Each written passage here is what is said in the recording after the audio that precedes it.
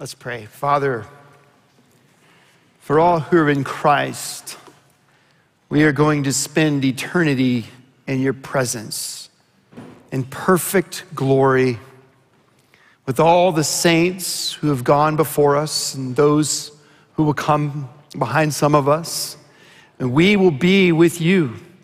It's hard to imagine, Lord, what that's going to be like, but you give us your means of grace, moments, snapshots, opportunities for our hearts to be captured and captivated by the beauty that is yours alone. Father, we thank you for the gift of Jesus, our Savior. Lord, I know there are women and men and children here today who have trusted in Christ. And I know there are those here who have yet to receive Jesus alone for salvation. We're so thankful that we get to offer your gift. You, for you alone, Christ, are the hope of salvation. And Father, we're thankful for the Holy Spirit, who is the only one who can illuminate our hearts and minds to believe these truths. And Father, we need the Holy Spirit. We need the helper. We need the encouragement, Holy Spirit, that only you can bring. So would you do that now? Bring hope, bring comfort, bring wisdom, bring power. Do a deliverance and a healing in our lives this day, Lord, that we might be changed for your glory's sake and our good, we pray in Jesus' name, amen. Let's stand for the reading of God's word. We are in the book of Daniel. And last week we read through verse 7. I'm going to pick it up at verse 8 and read through the rest of chapter 1. This is a very well-known story. Daniel and 3 of his friends have been taken along with the others into exile. But now things begin to turn as we see Daniel's resolve. Daniel 1, verse 8. But Daniel resolved that he would not defile himself with the king's food or with the wine that he drank. Therefore he asked the chief of the eunuchs to allow him not to defile himself. And God gave Daniel favor and compassion in the sight of the chief of the eunuchs. And the chief of the eunuchs said to Daniel, I fear my lord the king, who assigned your food and your drink. For why should he see that you were in worse condition than the youths who were of your own age? So you would endanger my head with the king.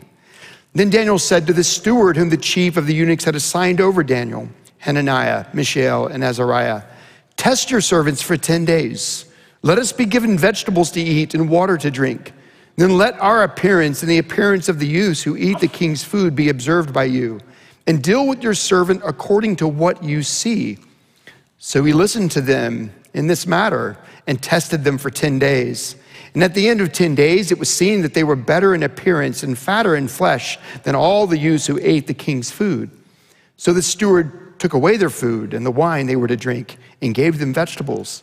As for these 4 youths, God gave them learning and skill in all literature and wisdom. And Daniel had understanding in all visions and dreams. At the end of the time, when the king had commanded that they should be brought in, the chief of the eunuchs brought them in before Nebuchadnezzar. And the king spoke. He spoke with them, and among all of them, none was found like Daniel, Hananiah, Mishael, and Azariah. Therefore they stood before the king. And in every matter of wisdom and understanding about which the king inquired of them, he found them 10 times better than all the magicians and enchanters that were in all his kingdom. And Daniel was there until the first year of King Cyrus. This is the word of the Lord. Thanks be to God. Please be seated. Why are we studying the book of Daniel? Perhaps you've never asked yourself, why do the pastors pick the books that they pick for us to be in? Well, it's a process of us entering into prayer. We seek to engage our elders. We believe that a time such as now is very significant. And this book of Daniel offers incredible insight and courage. Brian Chappell, who right now is the stated clerk of the Presbyterian Church in America, he's a friend of our church. He was one of my professors. For 18 years, he served as the president of Covenant Theological Seminary.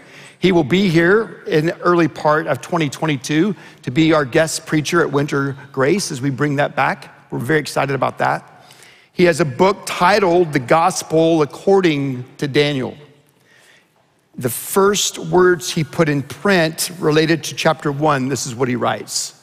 And he writes this in 2014. In recent years, much of my time has been spent helping different generations of church leaders understand each other. An older generation came of age during a time of a perceived Christian consensus in our nation. The goal of many of those believers was to encourage the, quote, moral majority to become active enough politically to control the institutions of our society. A following generation matured in a time when Christian young people could only perceive themselves as a minority in a pluralistic culture, and its leaders have not sought to obtain control so much as credibility. For these younger leaders, the pressing question is, how do we make Christianity credible to a society that wants nothing to do with the faith of our fathers? The Bible, with great prior wisdom, prepares for the questions of such a younger generation with the historical accounts of Daniel and his friends. They are young people, the four of them, forced by Babylonian invasion to leave their culture of majority faith, and as captives, live their faith as a minority in a culture whose majority follows a pagan pluralism. We need each other. One of the things of many I love about this church is the generations. There's a man in our church that's in his hundreds. There are babies there are babies younger than the ones baptized today, being born continually in the life of our church. Look around. You need one another. We are his body in which Christ is the head. And we need the wisdom of those who have walked before us. And we need the wisdom of those who are younger. We need the wisdom to be represented in our leadership. We need to be seeing all through the powerful work of the Holy Spirit in his holy word. But we are living in a time where so many things are fractured and where the compromise of true biblical truth is everywhere. And that's not new. We need examples that come to us from God's holy word and examples of that lived holy word coming through us as we stand up strongly in the name of Christ on the foundation of his holy word, not compromising ever any part of it, and always seeking to love even our enemies the way Christ called us to love. Daniel is a great book for us to be in right now. These four individuals that were taken into exile with many, many others have received a privileged pursuit. The king has noticed their appearance. He noticed where they come from, that they have some level of royalty, that they're bright. They're the best and the brightest. And the king wants them in his service. So imagine as you read this book and as you listen to it being read that this really happened. If you don't think of that, it's easy to dismiss it. But this people, the people of Israel, march into exile, into captivity. Imagine the conversations, moms, as you're leading your little ones. Imagine the conversations, dads, as you're leading your families. Imagine the conversations that these four are having, wondering what's going to happen to them. And we see what begins to take place. The king first wants to change their names. Then he wants to put them in the best possible schools. And then he wants them to eat the food that is his food.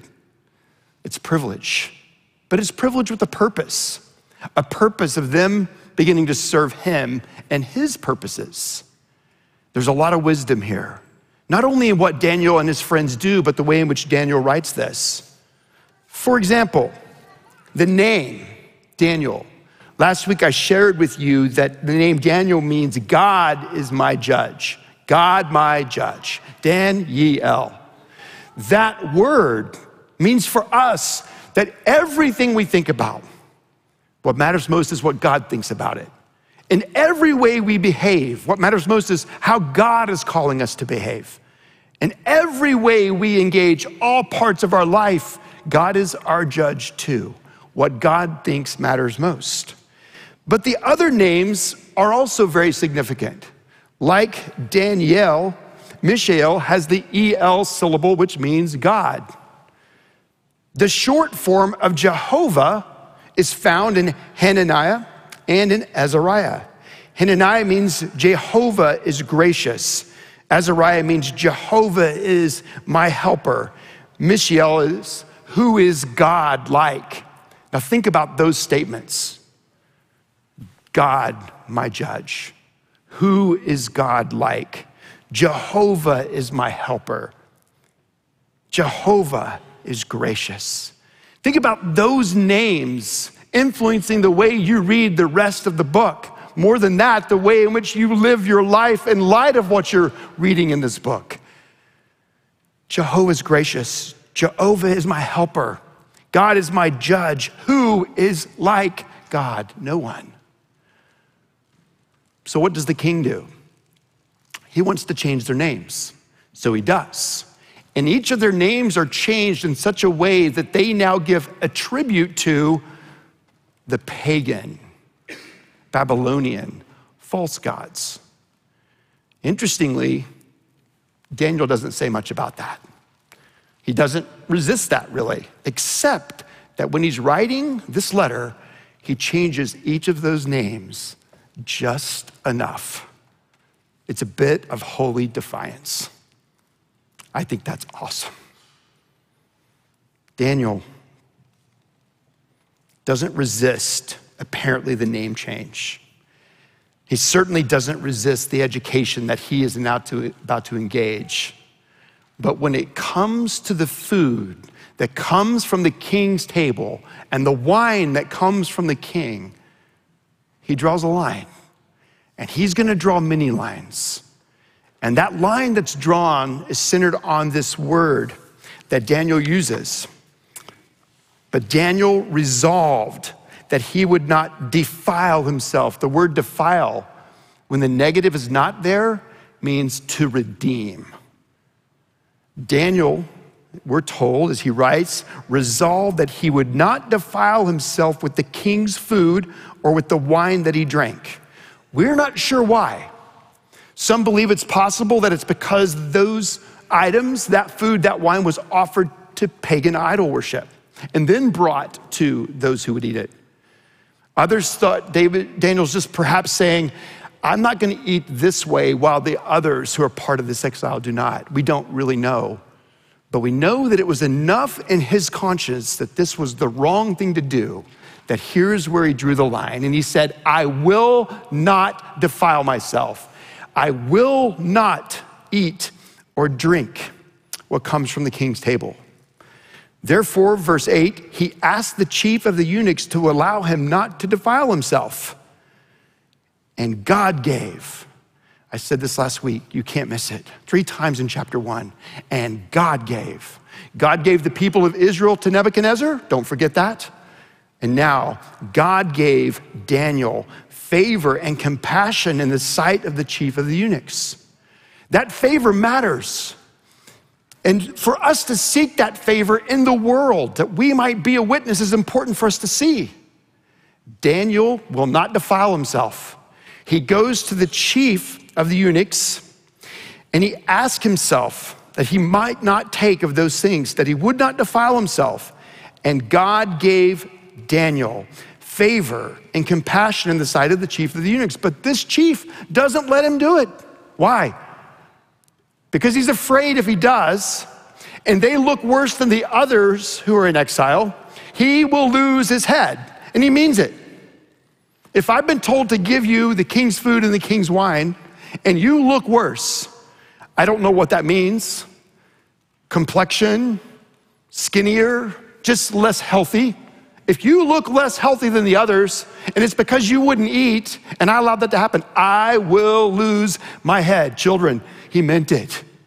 He would really lose his head. They were playing for keeps. So what does Daniel do? He trusts in God's favor. He trusts in God's sovereignty. He sees that he has favor in the chief of the eunuchs, though his answer isn't, go ahead. So he goes to one who serves that chief of eunuchs, who also shows favor. And God gives Daniel wisdom to ask for a test. It's a little easier to swallow. Maybe this will only be 10 days. And if it's not right at the end of 10 days, I would guess I'll eat the things that I said I wouldn't. I'm not sure what Daniel's thinking there, but this steward agrees.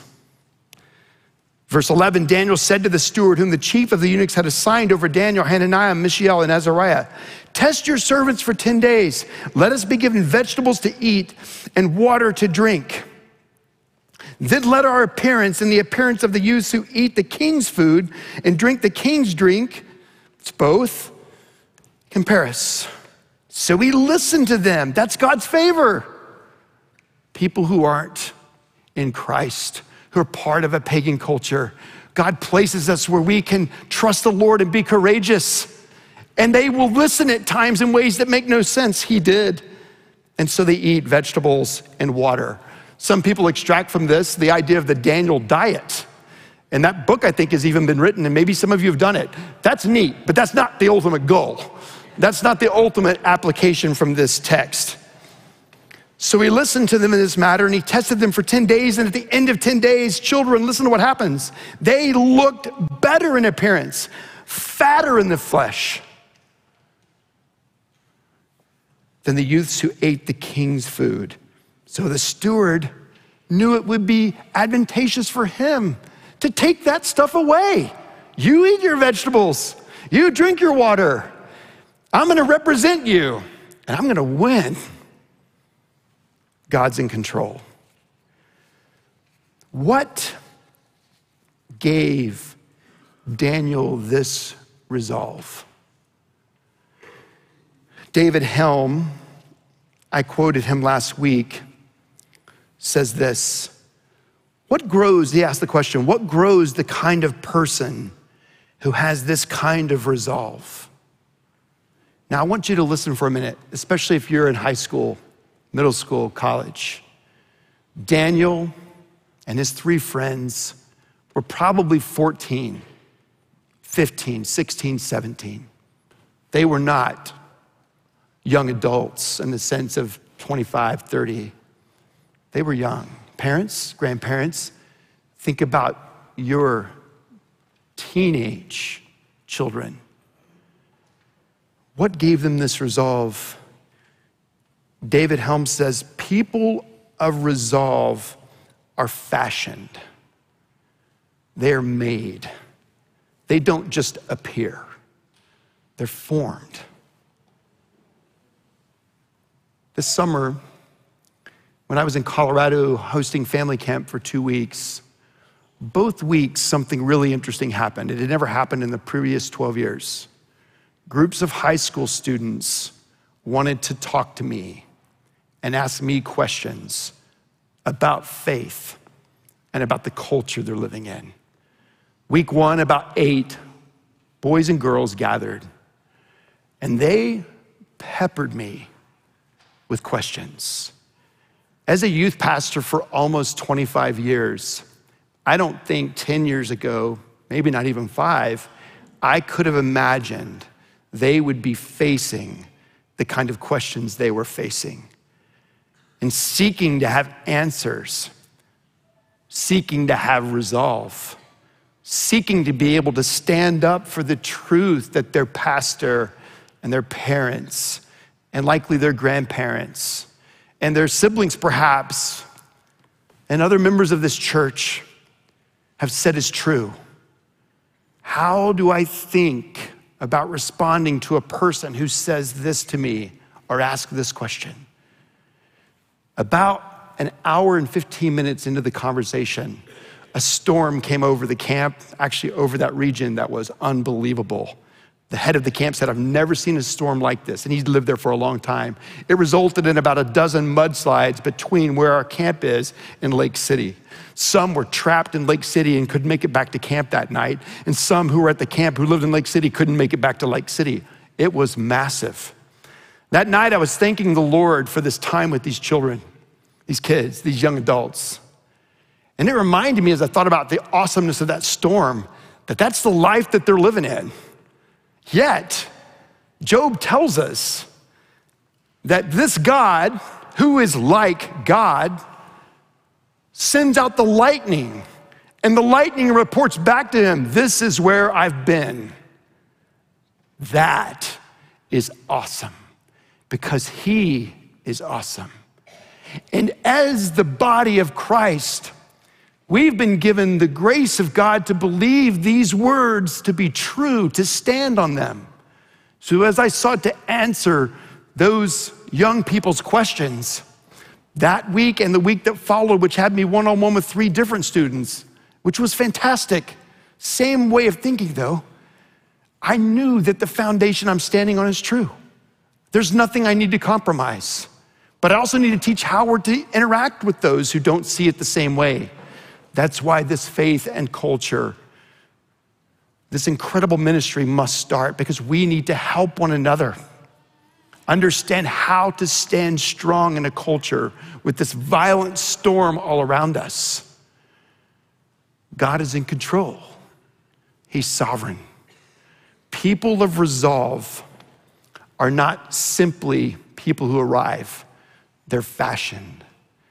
These children who were baptized today, can you imagine growing up in this culture, in the world today, what kinds of questions they're going to be confronted with when they're 14, 15, 16, or 17?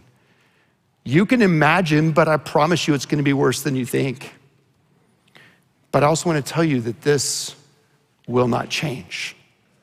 And the God that this word speaks about will not change. Who is like God? Jehovah gracious, Jehovah my helper, God my judge. There is none. And that's the God that we, as his body, must be resolved to stand up for. This is the God, the only God, that we must resolve in our hearts and minds to say, it's worth standing against. And it's worth loving in the midst of conflict. It's worth constantly pointing people to Jesus, who is the Word, never compromising and never lacking to show charity. The questions that will come are going to boggle our minds, but they're going to come. Don't meditate on what the questions might be. Meditate on the answers that you already know. Where did Daniel's resolve come from? This is what we'll be looking at in the weeks to come. It came from a conviction that God is who he says he is. He's holy. He's sovereign. He's powerful. It came from a confidence that God is in control. God gave us into the hands of Nebuchadnezzar. God gave me favor inside of the chief of eunuchs and his steward. God gave us favor in wisdom and intellect. Daniel's resolve comes from that conviction, that confidence, and then the courage to be the people God called him to be. Now there's one final verse of chapter 1, which is really important. It seems maybe out of place or that it comes too early, but at the end of chapter 1, Daniel says, and Daniel was there until the first year of King Cyrus. What does that mean? It means God wins. He outlasted Nebuchadnezzar. This is at least 70 years past the time when Daniel was taken captive. We do not know when our Savior is going to return. You do not know when he will call you home, if that's before he returns.